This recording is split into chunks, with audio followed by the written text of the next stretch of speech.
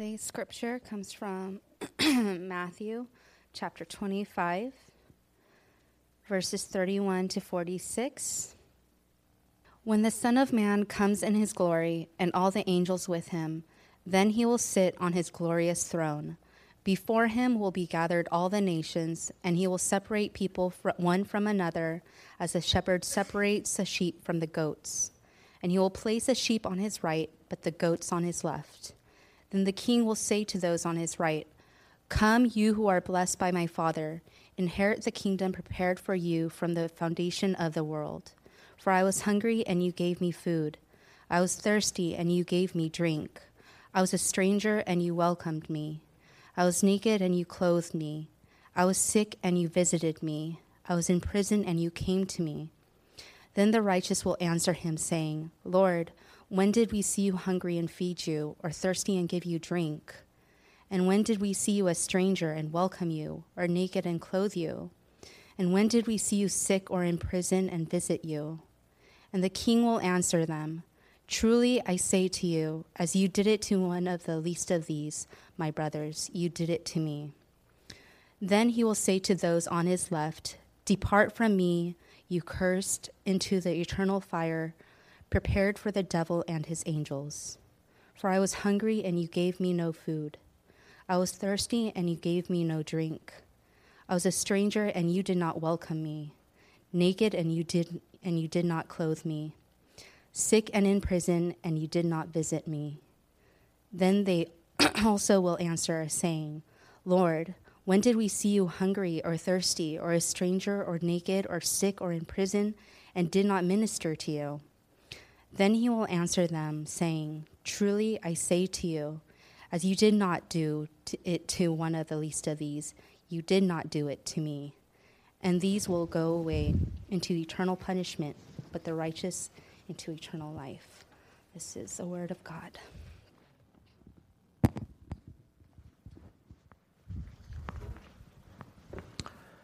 We're in part 7 of our series, Sharing Bread from Heaven.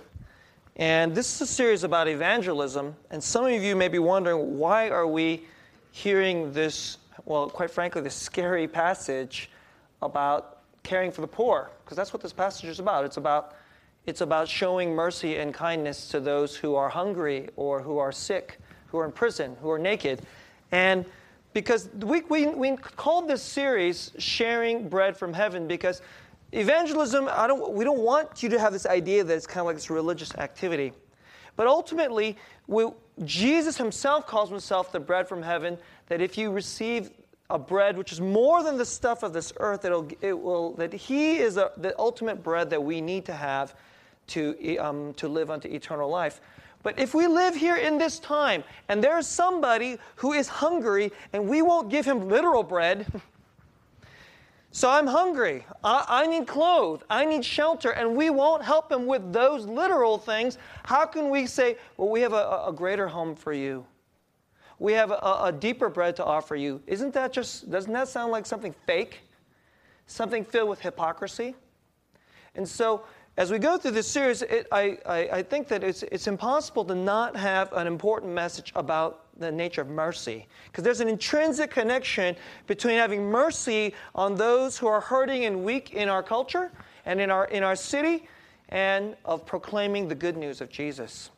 So that's what we're going to talk about today in this message called Mercy and Witness. And I'll do this in 3 parts. Part 1, mercy is not optional.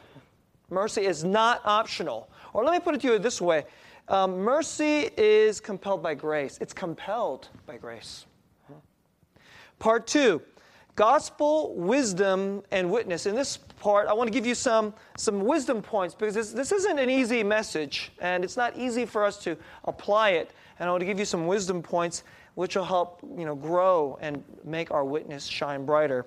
And part 3, Jesus himself is mercy and grace to the poor. Jesus himself is mercy and grace to the poor. Let's get into this passage. Part 1, mercy is not optional. Now, this is a really famous portion of Scripture. And when you heard this read out loud, did you notice that it's pretty scary? that it's scary, isn't it? There are people who think that Jesus says all the really nice things, and like Paul, he says the mean things. But that's really kind of, I remember reading this many years ago. C.S. Lewis said, actually, it's Paul that says a lot of the really nice stuff, and Jesus says a lot of terrifying things, and this is one of them. I mean, whenever Jesus talks about, there's those on the right, and you know where they end up, and then there's on the left, and then they end up, they burn. Jesus is talking about heaven. He's talking about salvation. He's talking about damnation. And you notice the way he puts this out. It would be nice if he said, those on the right, I asked you a question. Do you believe in the gospel? Yes, I believe in the gospel. All right, you're accepted. Wait, you didn't know about me through the gospel? Okay, well, you're not going to make it. That's kind of the message we would like to hear, wouldn't it be? But that's not the way he presents it at all. It's actually, one of the things that makes this message so terrifying is he doesn't present it in this kind of like faith confession. It's really about something that we do. So doesn't it seem like, you didn't do this. You did not clothe me. You did not welcome me when I was a stranger. And, well, then that's why you're going to burn. And doesn't it sound pretty much directly like works righteousness? Now look, in one sense, this was said by Jesus, which just makes it even all the more terrifying that it's in the Bible. But everybody really knows that this is true, isn't it? I mean, do you really need to be told in one sense that this is true? I mean, you could be a Buddhist, you could be a Muslim, you could even be a secular agnostic, and you can know that if you don't care one bit and do nothing for the poor, you really do deserve to go. I mean, there's secular agnostics who say, I don't really know if there's a hell, but if, I guess the people who don't do anything for the poor, that's probably where they deserve to go, right? Even they know that. And this is the way we are likely to hear this message, but understand that you can't take one portion out of the Bible and pit it against other portions of the Bible. You have to understand that the Bible is very explicit, it's very crystal clear that salvation is not by the things that we earn, but it is something that it's all by faith through grace, through the redemptive work of Jesus. That's clear. It's absolutely crystal clear in the Bible. It's passages like these that seem more like kind of the outlier, but why does Jesus put it this way? And when Jesus puts it so starkly, I mean, how can we not take it seriously? Now, in one sense, it's meant to scare us. It is absolutely meant to scare us. Why? Because it is making us ask this question. Because the real issue in the Bible is, do you know Jesus? Do you really know Jesus? And one of the things Jesus here is saying is this. So notice he says, hey, he turns to the person and says, come, you fed me when I was hungry. You welcomed me when I was a stranger. I was in prison. You came to visit me. And then they asked this question. Jesus, when did we ever do any of that stuff? I don't ever remember clothing you or feeding you or anything like this. And then Jesus' answer is this. As long as you did this to the least of these my brothers, well, you did it to me. And then you notice when he goes to the people on the bad side, right? On the scary side, they ask the exact same question. When did we not do this? When did we not feed you or clothe you or welcome you or visit you? All these kinds of things. And then Jesus says, well, you didn't do it to me. So the fundamental question is do you know Jesus? You know what Jesus is doing here? All throughout the Old Testament, there's many places in the Bible. I mean, I remember once hearing that Jonathan Edwards says, you want to know like two things that are absolutely crystal clear in the Bible? One is that salvation is by faith through Jesus Christ. You know the other thing that's absolutely crystal clear in the Bible? You have to be utterly deaf, dumb, and blind and not have to read to miss this, that God deeply loves the poor. In fact, he doesn't just love the poor, he identifies with the poor. And all throughout the Old Testament it says, if you reject the stranger in your midst, if you won't feed me, then feed these people, you don't feed me. And so then when Jesus says these words, you know what he's saying? He's saying, I'm Yahweh. I'm that God. And if you don't do these things, you don't even know me, do you? You don't even know me. And there is this deep intrinsic connection here that Jesus is trying to get at. In order to believe in Jesus, you have to know Jesus. And if you know Jesus, here's the thing that the way God looks at everybody. Now, I said this to you in these last couple of messages. I was quoting this guy, Andrew Klavan, from his book, The Great Good King, because this is how he got saved. I mean, he's a secular Jew, and this is how he got saved. And one of the things he says is that the great good thing is not money or status or comfort or anything that's really quite of the, it's actually love. That love from God which lasts forever and ever. This is the thing that's real, and all this other stuff is the lesser thing. But that when God looks at us, that's how he sees us. I know that when we look at the world, we see, like, okay, I got a good education, and I make an X amount of money, and I'm a good, reputable person, and I live in this comfortable place, and I get to, I'm a good person, and I take care of them. And those people over there, they're poor. Some of them are poor not from their fault, and some of them are poor because they're bad or whatever. But, those are those people, and those are the people that are, but that's not how God looks at us. When God looks at us, he sees that we're constantly trying to clothe ourselves with something else because we think that we're nothing without it.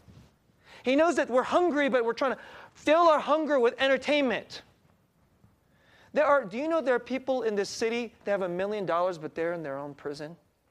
It's a prison. It's a much worse prison than the ones that's got bars that they're in the jail. It's a prison built with their pride. It's a prison built that makes them blind. It's locked from the inside with their self-righteousness. It's a much worse kind of prison. And, a lot of times we don't like to give money to somebody because, like, let's say some person begs for you, and so you're like, well, how do I know this person is not an addict? They're, like, not a deserving poor person for me to help. But quite frankly, before God, we're all desperately poor. And when God looks at us, he doesn't see the money or he doesn't look at our clothes because, quite frankly, when he looks inside, he sees the thing that's real. And the thing that's real is that deep down inside, we're all desperately poor and hungry and locked in a prison. And the thing that's really real that we need, his love, we don't have. So that's when he looks at us. So when you think about it, from God's perspective, there's the millionaire who's in the prison of his pride. But we only see the homeless person on the street. Or the person, at that red light that you sign, and he's waiting there. And you guys know what I'm talking about. The person at that red light that makes you feel guilty every Monday morning. And that's what we see. And we're like, oh, that's the person that's poor. But that's not how God sees it.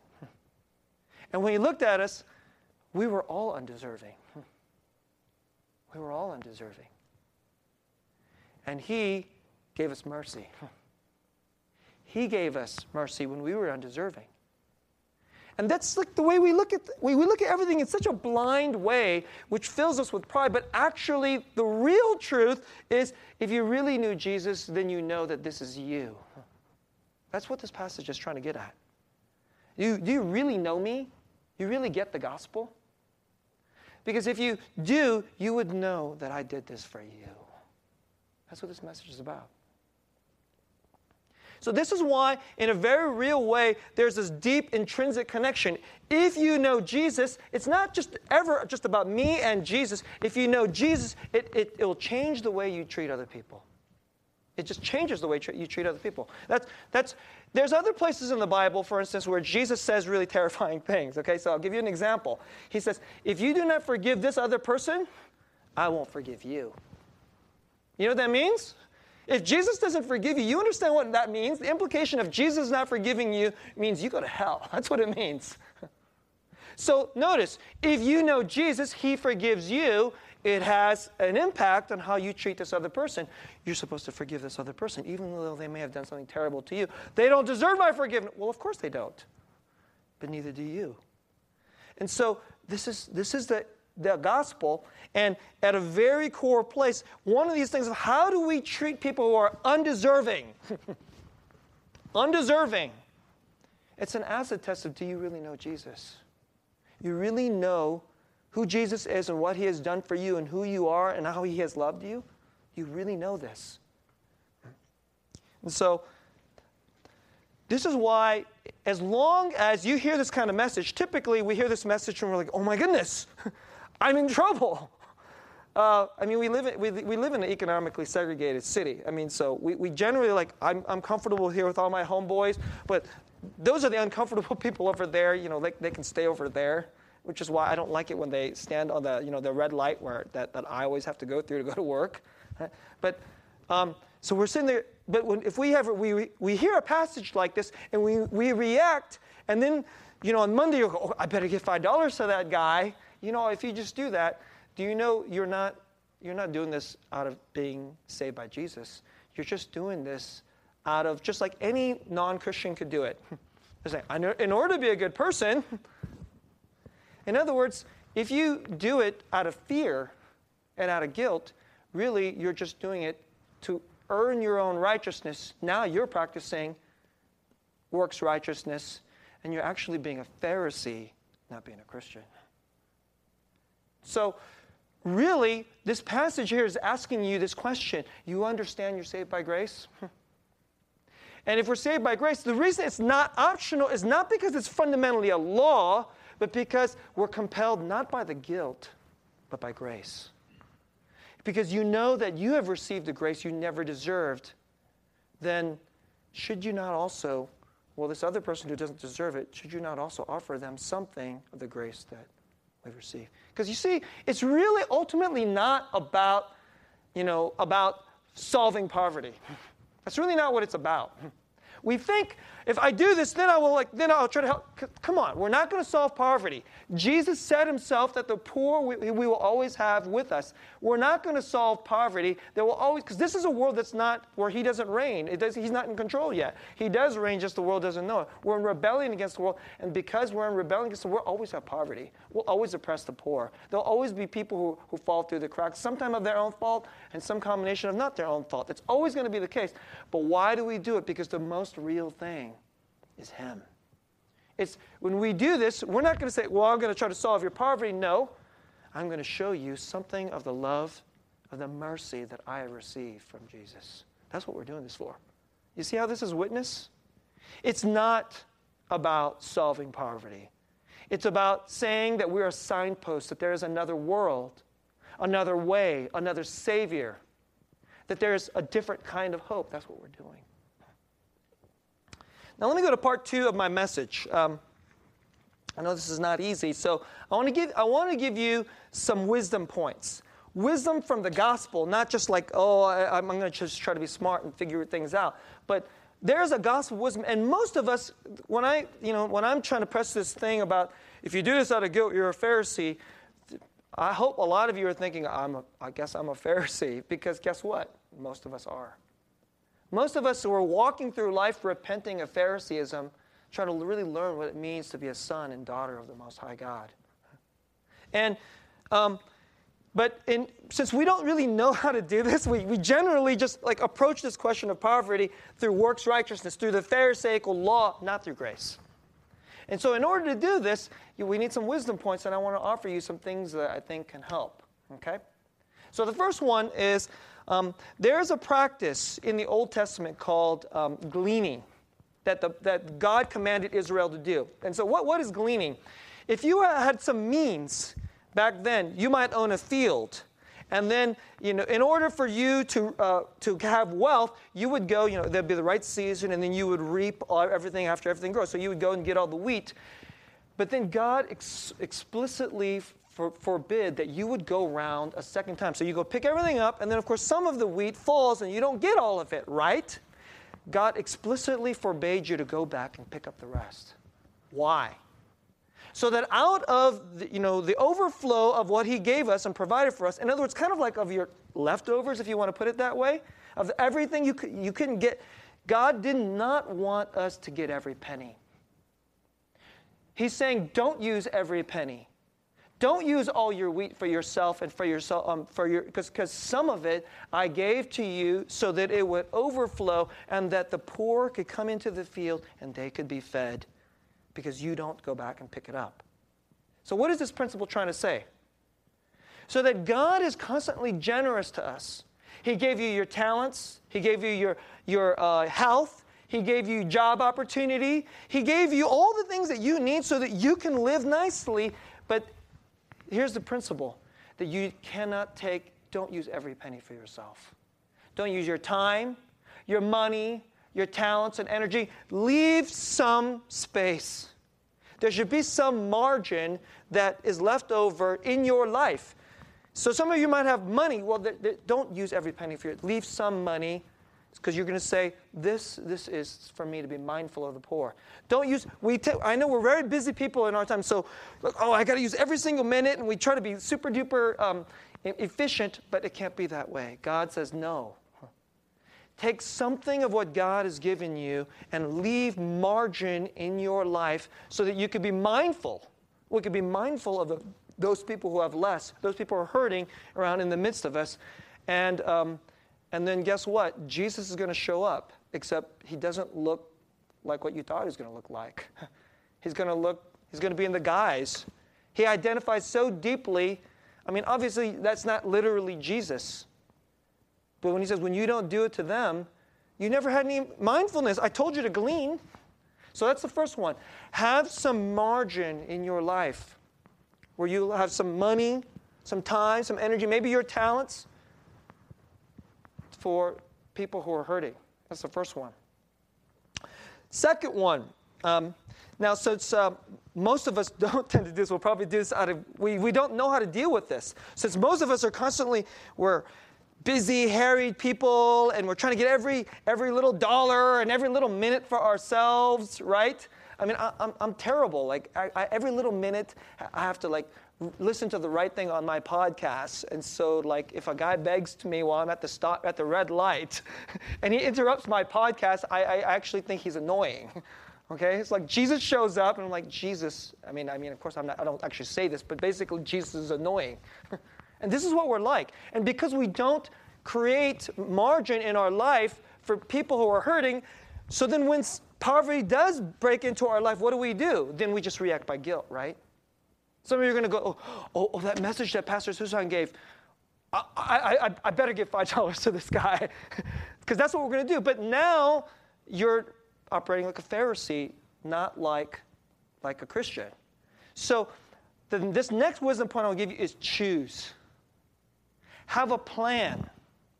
Because like I told you, we're not going to solve all of poverty. So what are we here to do? Pick an area of your life. If you can pick one area of your life where you can be mindful of the poor and of the hurting, then maybe some other areas of life you can start to grow. But mostly we're not mindful at all. So then as soon as some kind of poverty comes, we just feel kind of guilty, and then we just do something. And then so you have the people who don't feel as guilty, so then they just kind of give a token buck every now and then.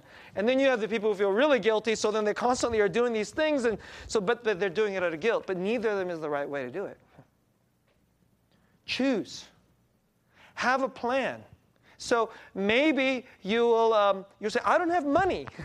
I don't have money, but what I can do is I can, volunteer, because I can volunteer for the single women that are hurting at Heritage Homes. Hey, there's this effort at our church about Heritage Homes, and so maybe I will go do that. And I don't have much money, but I can volunteer some of my time and some of my talent, and then you go do that, right? And then if somebody begs for you on the street, you know what? You can say no. Or you can say, I'm not going to give money to this guy, but I do care about homeless people. So then what you do is you're going to go intentionally look for a ministry that you say, I will support. And so I'm going to give my money to these people because these people make a real difference in lives, like hurting like this person. And at this point, they're not going to say no. So have a plan. Because, look, you and I aren't going to solve things, and you're not going to, but it's important that we love Jesus when he comes into our life, right, in some way. Some place in our life, Jesus is going to break in. And we should meet him and do this and pick something. So I'll just give you a way how my family does it. I mean, it's not perfect. It's just like I said in the past, it is sometimes just helpful to have an example, even if it's an imperfect one. So the way we do it is there's certain ministries that we care about. And every now and then, when we get a windfall of something extra, I give to a ministry or to certain specific ministries that I specifically care about. I sense over time God has put it on my heart to really care about certain things. Like for instance, I really care about abortion. And so I care about crisis pregnancy centers. So occasionally these are some of the people that really help people, the women who feel desperate that have to get an abortion. But they said, no, there's another way. And so, I don't just think about it from a political perspective. So what do I do? So this is something I do. So when sometimes we get a windfall, I might think about them. One of the ministries that is on my mind is Harvest USA, which I've shared with you about people who are in sexual brokenness. That's the bars of sexual addiction. And so I think about that. And so this is what we do, some of the things that we do, and I'm going to tell you about it. This is what we do. And then sometimes when someone begs for ministry, I generally say no. But occasionally, sometimes, the Lord, I sense the Spirit saying, you should give. And so then I do. So there's a story. I might have told you this story, but we were walking, my family was walking in San Francisco, because we were up there for a concert or something like that. We were walking for San Francisco, and this elderly woman, you could tell she's like what we would call a bag lady, and she came up and she asked for some money, and so I pulled out my wallet and handed her a $5. And then we walked about a block later, and then you can guess which child asked. My youngest, all my children were younger, but Elizabeth goes, "Daddy, why'd you do that?" And I said, because she's a widow, and the Bible says regularly that God cares about widows. I said, I don't know if I'll give to every person just because she's a woman, but generally, I told him, I'm less inclined to give to a man because I think a man should work, but some women are in desperate places, and God has mercy on them, so I give. But it isn't every single time. Sometimes I give to a man. Sometimes I just give, I can just sense God is coming, and then he just says give, so I give. And I don't worry about it. So don't try to figure out, are they addicted? Do they deserve it? Well, who cares if they deserve it? Because they probably don't deserve it. Did you and I deserve it? So wisdom point number 1, glean, have mindfulness, some space in your life, some margin in your life for the poor. Point number 2, have a plan. Have a plan. Choose how you will love the hurting and the weak and the poor in the midst of you. Wisdom point number 3, it's not all on you. This isn't about me and this other person. You know what it takes in order to really have this witness together? It takes us. It takes a we. This is why it's so important to be a part of a church, and not just kind of just going there to doing your 1 hour of Sunday morning religion, but to really be a part of the community. And if it's a gospel proclaiming church, they will have ways, because there's what one person can do for one homeless person that you meet or one single mother that you meet isn't much. But when we get to do together, we can really make a dent into the poverty and the hurt of our city. We can make a real difference when we get together and do something else. So, do you notice how I just gave this plug for the Heritage Homes right in the middle of the sermon? Which I think when, a couple of our sisters approached me and Pastor Young about this, you know what I was thinking? I was thinking, that's God bringing life into our church. The gospel is alive in our church. Because Pastor Young and I don't have all this bandwidth to go lead everything, but we are proclaimers of the gospel. And when we go do this together, then we make a difference in the city. And by the way, this is a huge difference in our witness. Because evangelism isn't just about me telling my non-Christian friend, do you want to come to church? That's the most concrete way that it can happen. But evangelism, sharing bread from heaven, sharing the good news of who Jesus is really, it's a we activity. And as we go and do this, guess what? People will begin to notice. Because they know, because most secular people just think, well, there's just, I don't know if there's a heaven, so I have to just make this as much heaven as I can. So then guess what? It's as normal and natural as can be to be utterly selfish. They know they don't sacrifice a good chunk of money for somebody who's hurting or is poor, or even give it to church. Why would you give it to church? Because in their mind, and if we do not help the poor, in their mind, they're right. In their mind, that's just a bunch of religion-y stuff that's irrelevant. But the fact is, But they all know that they're hurting people, and maybe they could be hurting one day. And to really help and love someone who's really hurting, even when they don't deserve it, that's something different. And there is no way that even if we raise all the taxes and we have more welfare programs, there's no way that everybody can be met. So what it really takes, and it can't even be done by money and programs. Really what it takes is the real true thing, real love, which is expressed through real mercy and real people-to-people, hands-on things. So even if there's a ministry where 5 people do something in one little corner of the city, it's just 5 people helping people with addiction, for instance. Everybody who comes into the orbit of that little ministry, people start to realize, this is real. This is real. This isn't just some irrelevant thing. And I would hope that if the churches would really be the church in the city, the non-Christians would start to think, you know what, I really don't care for their sexual ethic, and I hate this idea that Jesus is the only way, but I have to admit, it's a really good thing, these people in our city, because there would be a lot more poverty and a lot more hurt in our city if these churches weren't doing all the things that they do. See? That's part of the witness, the truth. So number 1, have some margin. Glean, have margin for the hurting in your life that comes into your life. In other words, when Jesus comes and visits you in that very inconvenient way. Number 2, have a plan. Choose to intentionally, how you will intentionally, into something that moves you. Number 3, it's not on you. We do this together. It takes a we, not just a me. And number 4, you should expect Jesus to come. Jesus will come. And he's not going to look like, this nice bearded guy that you see in this picture. Maybe he will be a bearded person. But Jesus is going to he's going to come in the guise of the hurting. And he's going to come and visit. You should expect him. And when he comes, it's your chance to love him. There's this famous thing that Mother Teresa says, that she was asked, why do you do this? You guys know that about Mother Teresa. She loved the most desperately outcast people. They were literally called the untouchables in Hindu society. Just, why do you touch these people and love them? She says, because I'm here to love my Jesus. Wow, that's a person who knows the gospel. Let me go to the final portion of my message. Jesus himself is mercy and grace to the poor. I said to you that Jesus is going to come, right? So you should expect him. I was thinking about this point yesterday.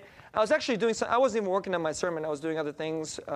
So last night, my family, they went to, you guys know that our small groups are called Gospel Life Families, GLF for short. And they went to a GLF fellowship dinner, and I was at home. I had a bunch of things to take care of for our family, for my parents, certain other things that got behind it. So I was at home, and while I was working on these things, I got this text. And this text said, "Are you Susa?" And I said, well, obviously this person knows me. But I didn't recognize, there was no name, there was no number. I said, yes, who are you? But I did recognize the area code. The area code was 760. And that is the area code for Bishop. And for those of you who may not know, Bishop is a town that has a Paiute Native American reservation that our church has been going out to for multiple years. And I won't say his name, but he's somebody that we know. He's a brother. He's actually a Christian. And he texted me and says, "Susan, will you pray for me? My wife and my baby, we're homeless right now. And we have no place to stay till Friday." I was thinking, of all the people you could talk to, your family, your friends, other people, you're texting me, and I'm hundreds of miles away. And I was thinking, how desperate must you be? And this was by coincidence, you guys know there's no such things as that, right? Huh? This is Jesus visiting me. And apparently his grandmother knows our church and says, his grandmother's, her house is full, and she goes, I can't take you in. And she says, well, why don't you call Susang? Maybe their church can help. And I think if it was just up to me, I would feel totally at a loss. But I guess since, I'm the pastor and it's a we have a chance to love Jesus when he's knocked on my door through texting me. So he says, can I call you tomorrow so we could talk about this? I said, sure. So, I told him a time that I knew that you can call me tomorrow afternoon, such and such a time is when I'll be available. And I think if he doesn't call, I'll call him. See? And notice, this person is hundreds of miles away, and he's desperate. He's got a wife. He's got a baby. I haven't held this baby, but Laura has held this baby. Last year, when I took Laura on a trip to, arrange some of our stuff, she visited him, and she got to hold this baby. And we're only out there so many days a year, but this is where people are. But notice the witness. And they know Susang and his church, they believe in Jesus. And maybe they'll have mercy when I have nobody else to turn to. See? Because when Jesus comes and sees us, when Jesus walked around through the city, what did people do? They were hurting. They were blind, and they were lepers, and they were poor, and they would come up to him. Somebody's dying. They would come up to him. And what would Jesus do? He would take his body, and he would touch them.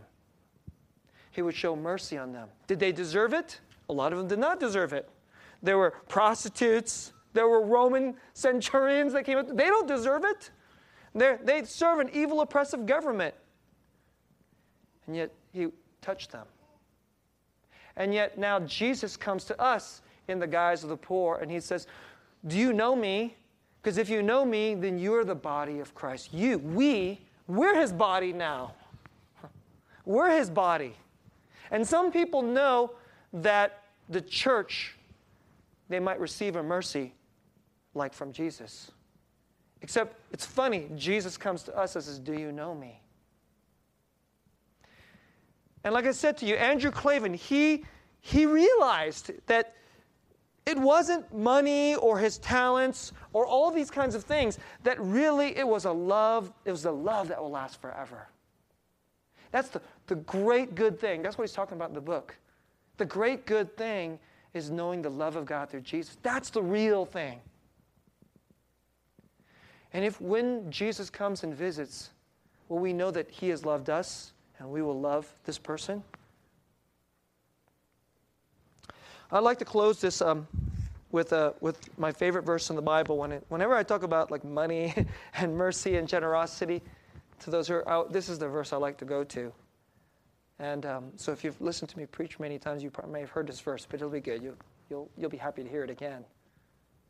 This is from 2 Corinthians chapter 8, verse 9. And in that passage, Paul is taking a collection for the poor among the churches. And he makes an appeal to the Corinthian church, would you give? But he doesn't use guilt. He goes, you're a Christian. Don't you know you're supposed to give? That's not what he says.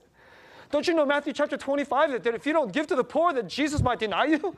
He doesn't say anything like that. He doesn't use fear or guilt. This is what he says. He appeals to grace. For you know the grace, not guilt, the grace of our Lord Jesus Christ, that though he was rich, yet for your sake he became poor, so that you, by his poverty, might become rich. Brothers and sisters, we're not poor anymore because Jesus, he made himself poor. He made himself utterly poor. He went to the most poverty-stricken, most horrible place for undeserving people like you and me, so that he would love us, and with his poverty, make us rich. So that when Jesus now comes and visits you and me, I ask you to recognize him and be happy to make yourself just a little bit poorer because you're already rich. And love Jesus, this person in front of you who's hurting, who's Jesus come to visit you. Love him because he's already first loved us. Let's pray and go to the table of the Lord.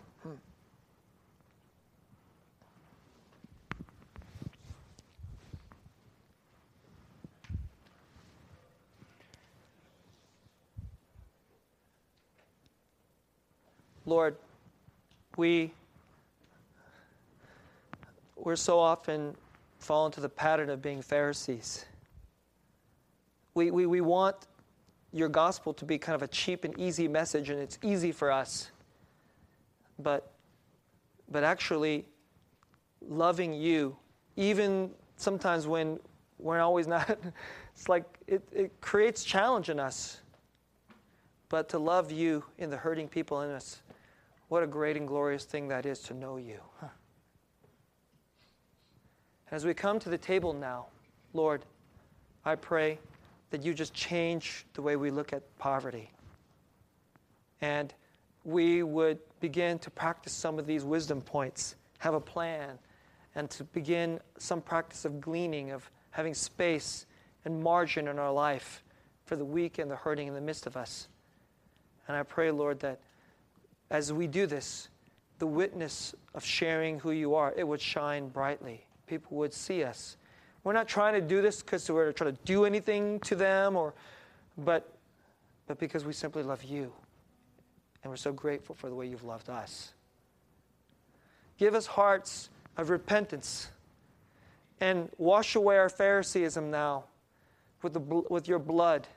And may we eat the bread of your riches, which is so hard won by us through your poverty.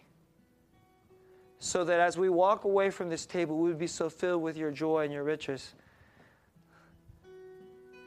that we would be like sons and daughters of the Most High God. It would be your body touching the poverty that comes to us. Praise Jesus' name.